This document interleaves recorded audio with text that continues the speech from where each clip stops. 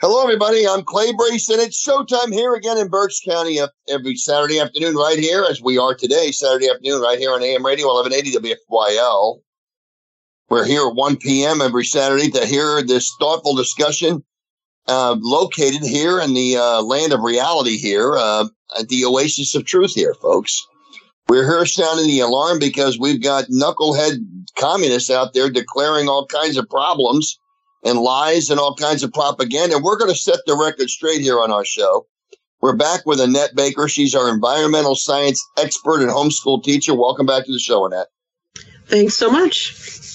Annette, I wanted to talk a little bit about the antitrust. Why don't you explain to our listeners what antitrust is? Because right now, there's an effort to launch an antitrust investigation against the ESG, that's environmental, social, and governance policies. And why are they doing that, Annette? Why don't you explain a little bit from that? Wow, boy, that's a lot to get into. How long do we have tonight?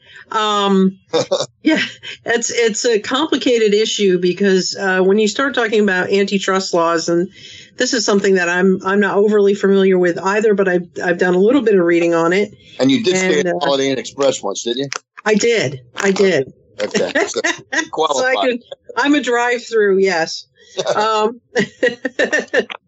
So basically, antitrust laws are in place to make sure that businesses are not capitalizing on taking their competitors out of business so that they can have a monopoly. And the idea with antitrust laws is to make sure that there's competition. And one of the things that makes this such an interesting idea to begin looking at these green policies as antitrust violations is because basically what they're doing is they're forcing people to be required to do certain things in order to meet the requirements that they artificially in place or put in place through government edict. And this is the part that most people haven't really understood yet as to what's going to happen with energy prices. Energy prices are going to skyrocket because when you start forcing people to make choices on how they get their energy provided to them based on limiting the number of options, it's kind of like what they used to do in communist Russia, in the Soviet Union. Hi, yes, you want to buy a car? Here, come look at our model car. The one car to pick. Obviously that's probably an oversimplification, but probably not far off. I think there were two. And that's kind of the same idea is, hi, you want a choice? You have two choices, or you have one choice. And they're going to tell you what you're going to pay. And we already see some of that to some degree because there are certain areas, if you've ever researched cable or internet service, you quickly realize that your area, typically in Pennsylvania, has one provider, or used to have primarily one provider. Now they've branched out and there's more, but in a lot of areas, you might only have one provider and they're it. And if their service is horrible, you're kind of stuck unless you can find an alternative, like, using a Wi-Fi service that is accessible some other way. So it's definitely a complicated issue, and it's going to drive energy costs through the roof because we will be paying for carbon offsets. And we've talked about the carbon offset program a long time ago. Governor Wolf entered us into what they call RGGI. It's a regional greenhouse gas initiative, which basically says Pennsylvania is going to offset their carbon footprint with paying either extra taxes, which they then levy on the energy supply industry, which is, your gas and your coal and your wind or solar, whatever it might be. they all get rated on basically how bad they are for the environment, and then those businesses that own those plants then have to pay a penalty for whatever amount of in excess of a certain tonnage of CO2 that they put in the air. So the company, to stay afloat, and this is where economics comes in our society, our basic reason for having businesses and owning companies is to make a profit. And stop. Are you serious? I know, it's shocking. Wow. Profit's a good thing, is what you're saying, right? Profit is a good thing. Well, and that's where it's like, well, it depends on who you ask, obviously. I mean, we've had that discussion before, too, about how, You're saying people pursuing environmental, social, and governance policies, they're not pursuing profit, they're pursuing ineffective, inefficient energy. Is this their religion? And that? Why are they pushing this? I mean, they're wanting to inject religion into workplace. They want to basically combine church and state. Am I seeing this like you are? Oh, absolutely. I think it definitely has for many folks become a religion. And I mean, we've talked about this before from a biblical perspective. We as Christians have a requirement. I don't believe that it's a kind of something that we can choose. I believe that the Bible is very clear that we are to be stewards of the earth. In Genesis, it talks about the hierarchy of human beings taking care of, nurturing. The idea there is to actually, it talks about in the terms of husbandry, the idea of farming, and having a little farmette myself. I've gotten a much better understanding of what that means, but I've always been environmentally conscious in terms of stewardship. I believe that is something that we are mandated to do, that we are mandated to take care of what we've been given, to nurture it, to use it the way God gave it to us to be used. I believe that, yes, he created, the gas in the ground. He created the oil in the ground. He created all of that, knowing that we would need those resources. And because he did that, that gives us the opportunity to take care of people, to do things that spread the gospel, number one. I mean, that's one of our main goals, and should be one of our main goals, is to spread the gospel around the world. And having those energy resources and being warm, being able to do things like not worry about, finding food every day by going out and hunting and gathering and, working in the fields all day long. And that's our primary resource for food. And, we can go to a supermarket, we can go to a farmer's market. That gives us freedom of time that then can be devoted to other things like spreading the gospel and talking to people and worship and things like that, that God provides all of that for us. And that's where I think some people have gotten completely out of alignment with where God wants us to be with that. He doesn't want us to worship the creator or the created. He wants us to worship the creator, God himself. So he doesn't want us to sacrifice human beings to save the planet, but he does want us to take good care of what he's given us. And I think that's where so many folks have gotten out of whack with the idea of putting our environment above human beings. Well, that's something. If you look at Genesis, God basically commanded man to subdue the world. We were created, and we were created to be in charge of the world, if you will, and to subdue the world. I mean, think about it like this, okay? But of course, because of the curse of sin, we were then cast into a world that we had to subdue it. I mean, the Garden of Eden was not that way. The Garden of Eden, everything was prepared and everything was there, and everything was for the living and the having. Well, all that changed, and then we were cast, and then basically we were called upon to, create a living with the thorns and the thistles, if you will. And that was subdued the world. I mean, think about it. I don't want to be in a world today. I mean, imagine going to a forest, and you had to subdue it just to be there. You have to have a place prepared to where you can lay your head down at night. You got to create a fire. You got to hunt. You got to cook. You got to find water. You got to prepare. You got to make sure the water is drinkable. You know, there's all kinds of things you have to do to subdue the environment. We've subdued the world. And think about it this way. The countries on planet Earth that have not subdued the world, okay, the ones that aren't living in prosperity are the ones that haven't subdued the world. Think about that.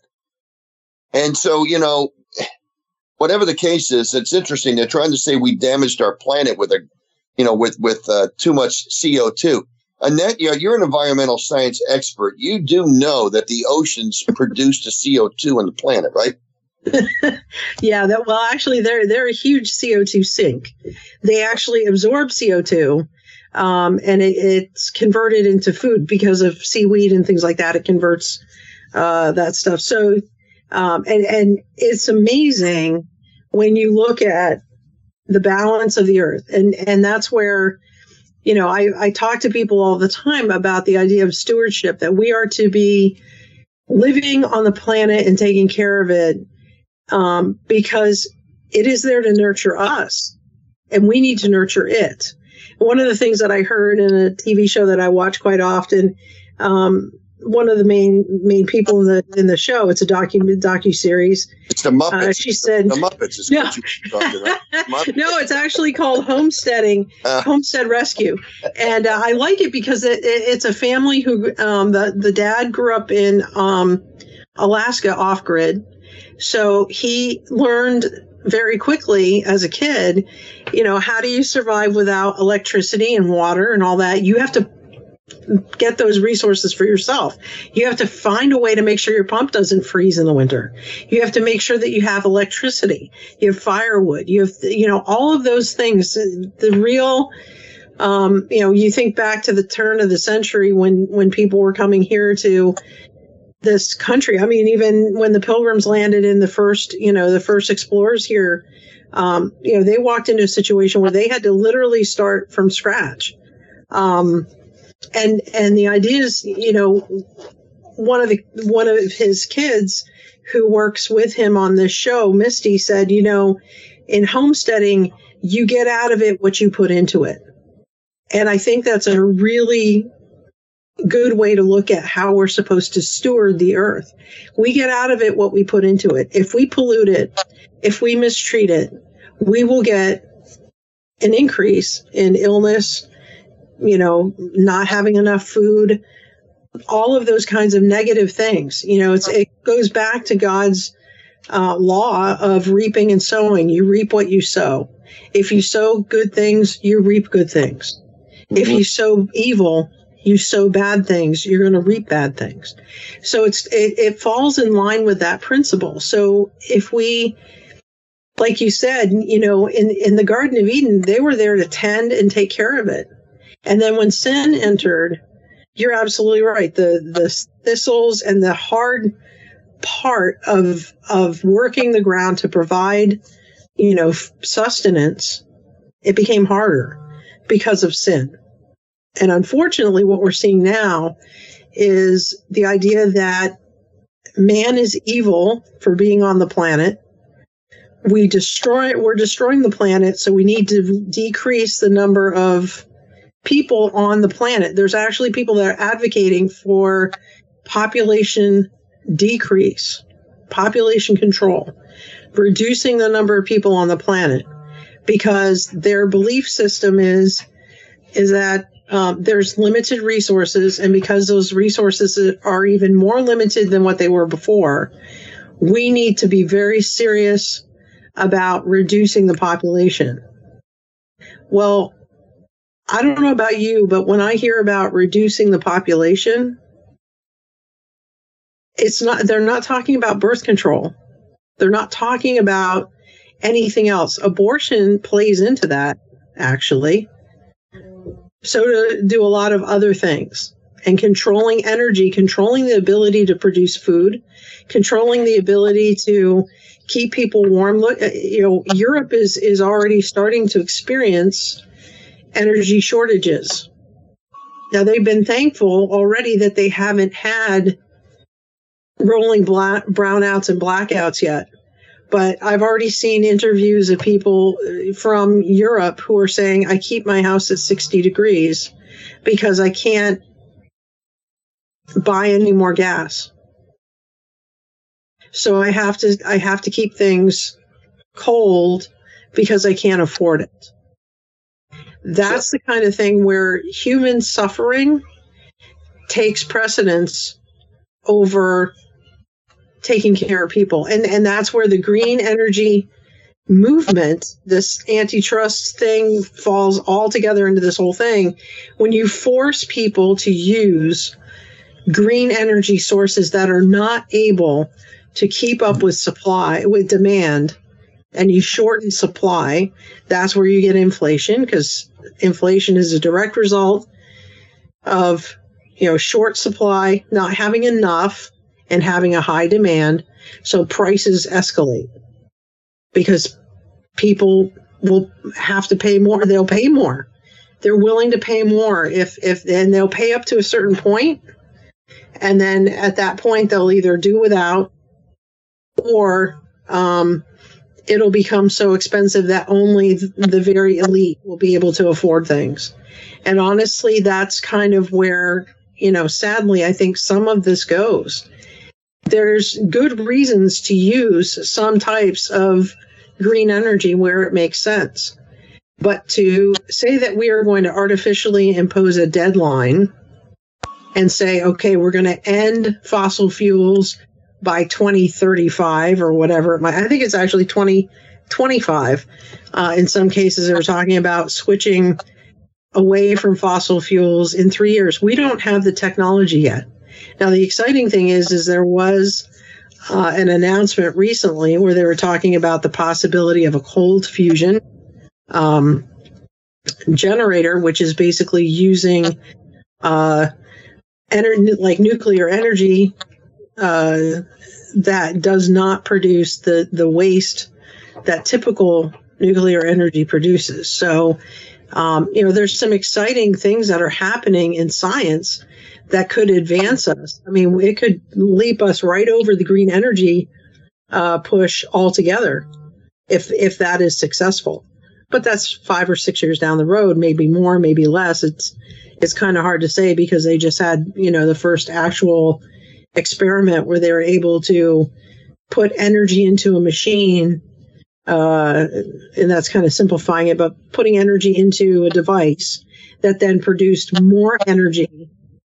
And it was, it's an exciting idea, an exciting proposition that if that does work, it would revolutionize the world. It would really, truly change the way we look at everything and the way that things are put together, which at this point, if they're focusing on, just on green energy, we're not going to have enough in the deadlines that they're artificially imposing at this point. I want to talk a little about the religious aspect of their energy philosophical. I think it's a theological viewpoint. The Druids actually in Old England, before the Romans got into, the Druids actually performed some sort of human sacrifices. And of course, we know the Aztecs did some of those ancient Aztec cultures and Inca cultures. They did as well. And I think what's interesting is they sacrificed to people. They sacrificed people to their gods, their phony, fake gods. Well, today you've got these people sacrificing, like you said, warm houses in the summer, in the winter, and cooler houses in the summer. They're sacrificing comfortable living and effective travel, efficient travel. They're sacrificing that to their God. And this is what's really amazing to me. We see this as Christians, but it's it's apparent when you've got people that don't want to explain the actual objective perspectives that electric cars can't travel very far. Electric cars can't heat can't heat their cabs up very well with their passengers, because what do they heat them up with? And of course, whatever they're using is going to kill the battery anyway. I mean, nobody wants to be stuck in an electric car in a snow-filled highway. Okay, I mean, when you're on a snow-filled highway and if you ever got stuck on Highway 78 in the middle of the winter, you'd know what I was talking about. When you're stuck out there in a blizzard for whatever 6 or 10 hours, and the only thing you got is your 3/4 of a tank of gas. You're thankful to God you have. You wouldn't want to be in an electric car with a charge, wondering what's going to happen. Think about it, folks. I mean, if you're stuck somewhere in on a rainstorm or in a winter day on some freeway somewhere, you're gonna wish you had a 3/4 of a tank of gas to get you through that, so you can run your heater and stay alive, versus an electric car wondering if the charge is going to hold up. But this is the God they worship in that, and this is what they are willing to sacrifice for. And so when we call it a religion, we're doing it because we understand that these people are making personal sacrifices like they would with their own children. Annette, what are your thoughts on that? Well, I would go so far as to say that it's not even so much their own personal. They're willing to sacrifice your children, my children, anybody else's children, for their theology, for their mindset, for their ideology. And it's okay if our kids have to suffer. If they may even say it's okay if their own kids suffer. But the interesting thing is the people that are leaders in this movement are the very same people that will fly on private jets. They will drive in SUVs. But then they will malign those of us that do this, that, have a larger vehicle. I can remember some people getting upset with me because I had a Suburban at one point, and they were like, well, you don't need such a big vehicle.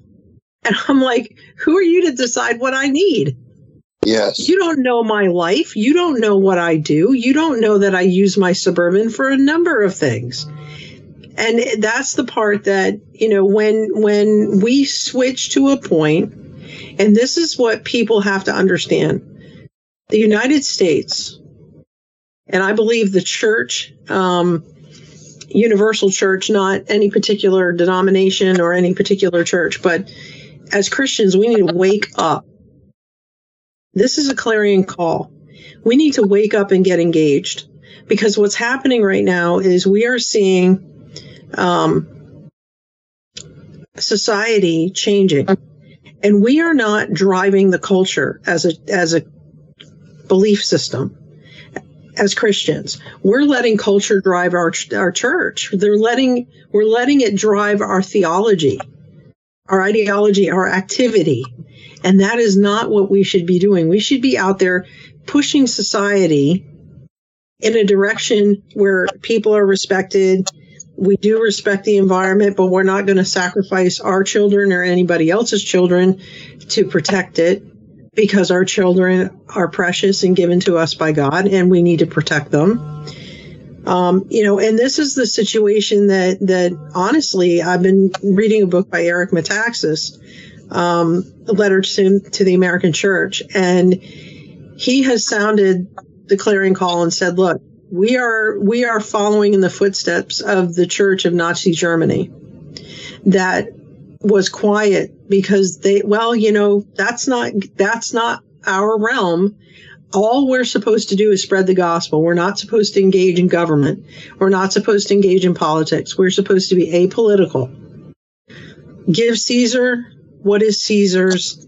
Give to God what is God's. Right. And Metaxas makes a lot of really good points in this book that basically says Dietrich Bonhoeffer didn't believe that and died because he stood up for what was right. And we, as the Church Universal in this country, we as Christians need to understand it's our job to lead. When we know truth, we need to be out there talking about it, showing people, and leading the way. My mantra has become lead, follower, get out of the way. Because at this point, it's like you're either going to lead you're going to follow or we're going to have to go over you, because we are at the point in this country where we are going to lose the freedoms that we have. There was an act that was just signed into law, the Marriage Act. And one of the main concerns in that particular bill that now has become law is the fact that the right to practice your religious beliefs and say, I do not believe that marriage is biblical marriage is not between two men, two women, three guys, two girls, whatever you want to put in there. It is between a man and a woman, and it is consecrated by God, and that's it.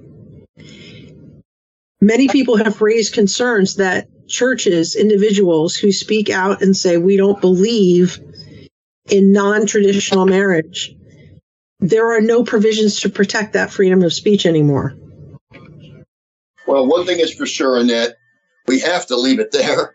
Thanks to all of our listeners for being with us today and taking the time to be with us today and spending your Saturday afternoon right here with us on AM Radio 1180 WFYL on our show, The Watchman.